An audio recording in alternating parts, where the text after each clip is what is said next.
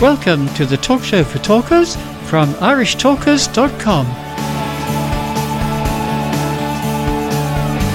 Welcome to part 3 of the Talk Show for Talkers here on irishtalkers.com, and I'm going to hand the metaphorical gavel once again to Paul Imani because he's feeling very presidential.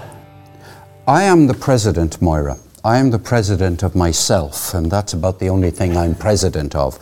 And most of the times I try to stay present. Okay, so let me take you in another direction altogether. I don't want to talk about the president of any particular country. I want to talk about the president of a Toastmasters club.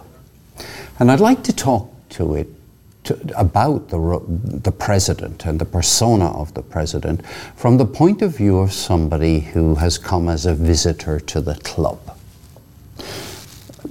Many of us will remember the first time we visited a Toastmasters club.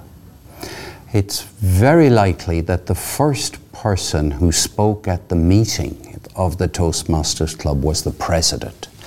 It's also likely that the last person to speak at the meeting is the president. And that's obvious because the president is the best speaker in the club and is the best representative of the standard of speaking that you're likely to meet in the club. The president is the leader of the club, and the president is also the authority. So the president speaks first and last. The new person thinks this is the case. The new person thinks that this president is a very good example of what it's going to be like if I join Toastmasters, because only the best speakers become president. That's the highest honor. The new member has no idea how long the president might be the president for. May indeed think that the president is going to be president of the club for 4 years, 7 years, as the president of Ireland is president of the country for 7 years. But the one thing sure is that the person will have the impression that the president is somebody held in very high esteem and is therefore a person who's a very high achiever. Now this puts a lot of pressure on a president. Did I tell you the story, Moira, about on my way here? I met a man who told me that he went to a school opening night for prospective parents and prospective students. Did I tell you that story? No, you didn't tell me that story? Right. I'm all ears. Let me tell you now. This man told me the story today at lunchtime, and he said, I went along to this school opening night, and the first person to speak was one of the students, the head girl at the school. And she spoke with great energy, with great passion. She used tremendous vocal variety. She moved around the stage. He said she might have actually slightly overdone it, but she was so impressive. She really had me saying, that young woman will go very far in life. And then that tremendously impressive student was followed by the head of the school and the deputy head of the school. And the deputy head of the school, who had made this speech for many years, proceeded to speak a little like this.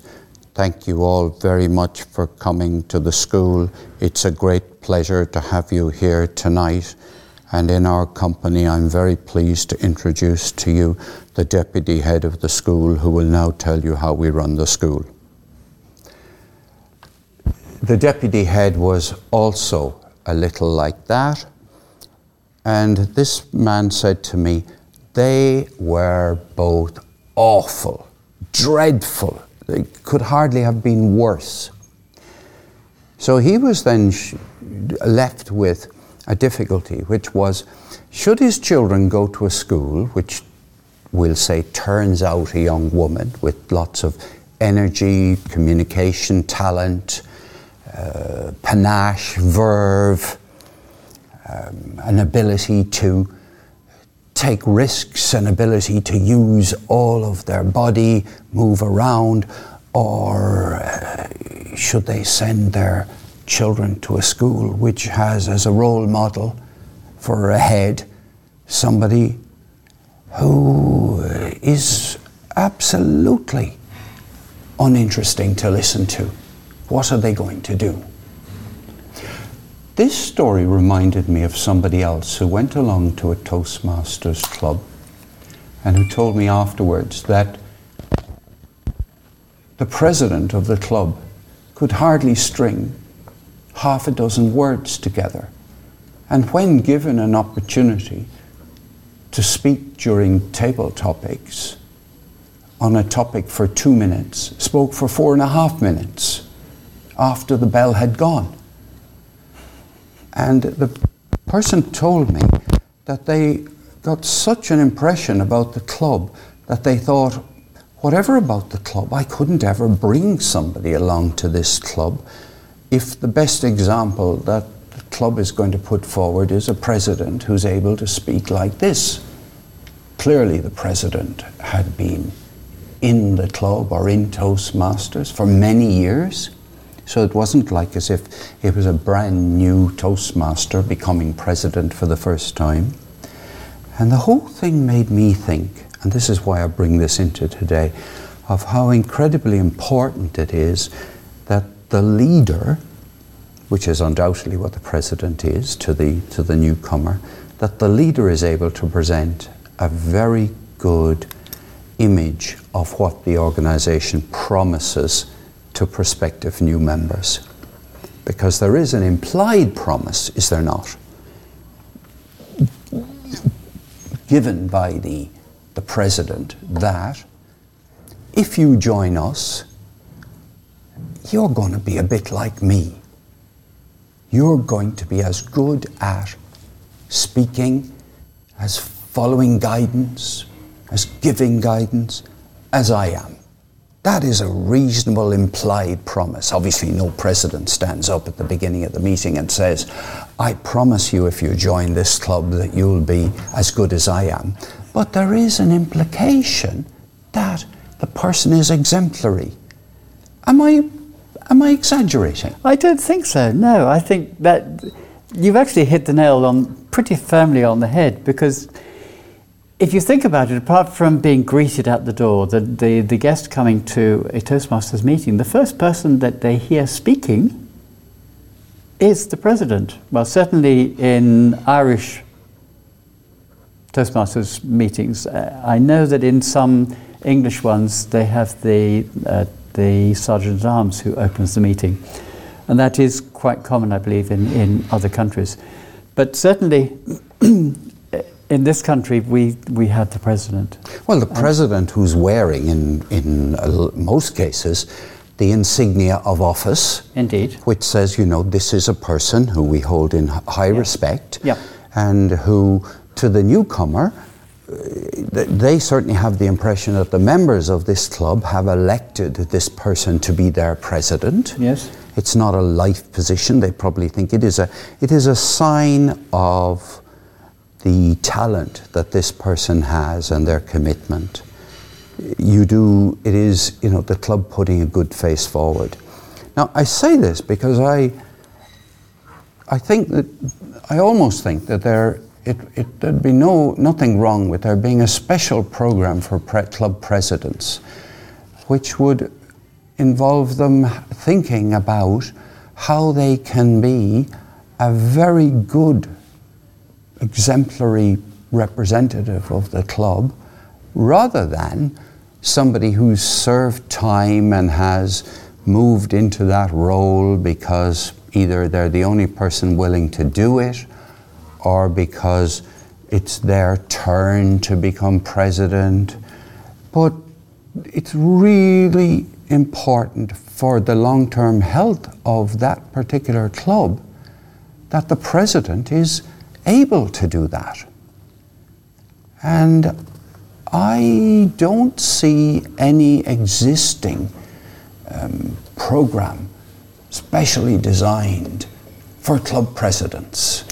Is there one? Well, it's something which should be covered in club officer training. As you know, we do this twice a year. We have club officer training at the beginning of the Toastmasters year in August, and then again in January. And we endeavoured during those training sessions to prepare the club officers for the roles that they're going to undertake. Now, I don't know that this type of subject has ever been brought up in the president's piece of club officer training. Is there always a bit of club officer training which is directed at presidents? Well, the way that we do our club officer training is we have presentations and we have breakout groups. And the breakout groups we get all the presidents together of all the clubs, we get all the treasurers together, all the VPEs, VPMs, etc., etc., etc., each group together, so that they can share ideas, and we tend to give them a hint of something that we want them to come back on. Let's say, to presidents, you could say, how are you going to exemplify the quality of your club to a guest? And that would be a very good question to ask, and to get those presidents then to sit down and discuss amongst themselves. But you could have 8 presidents sitting around a table and you give them a question like that to discuss, and they join in and they discuss it. These might be people who are quite comfortable sitting around with 8 other people chatting, although the probability is that there'll be an uneven distribution of participation. As always. And somebody can sit there quietly. But there's no skills training. That's the point I'm making. Yep. That there's no... Is there a process by which a new president can be given feedback about their strengths and the things they could usefully work on during their year as a president?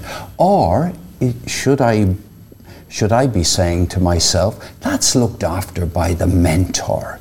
Every new president has a mentor who will work with them during the year to help them to play the role as well as they can do it. So, Paul, you don't have to worry about this. There are mentors for every president in every club. Well, you say that, but the mentor would be the immediate past president, and generally speaking, the immediate past president thinks he's done his stint, and you don't see him for dust. In fact, of the Blarney Club, and I hope I'm not talking out of sorts here, but we've had 2 or 3 past presidents who have not rejoined after their term of office. Which, now I don't know if that's what that says about the club. Well, in defence of Blarney, against this horrendous attack of information, which, a parliamentary committee wouldn't have been able to draw out.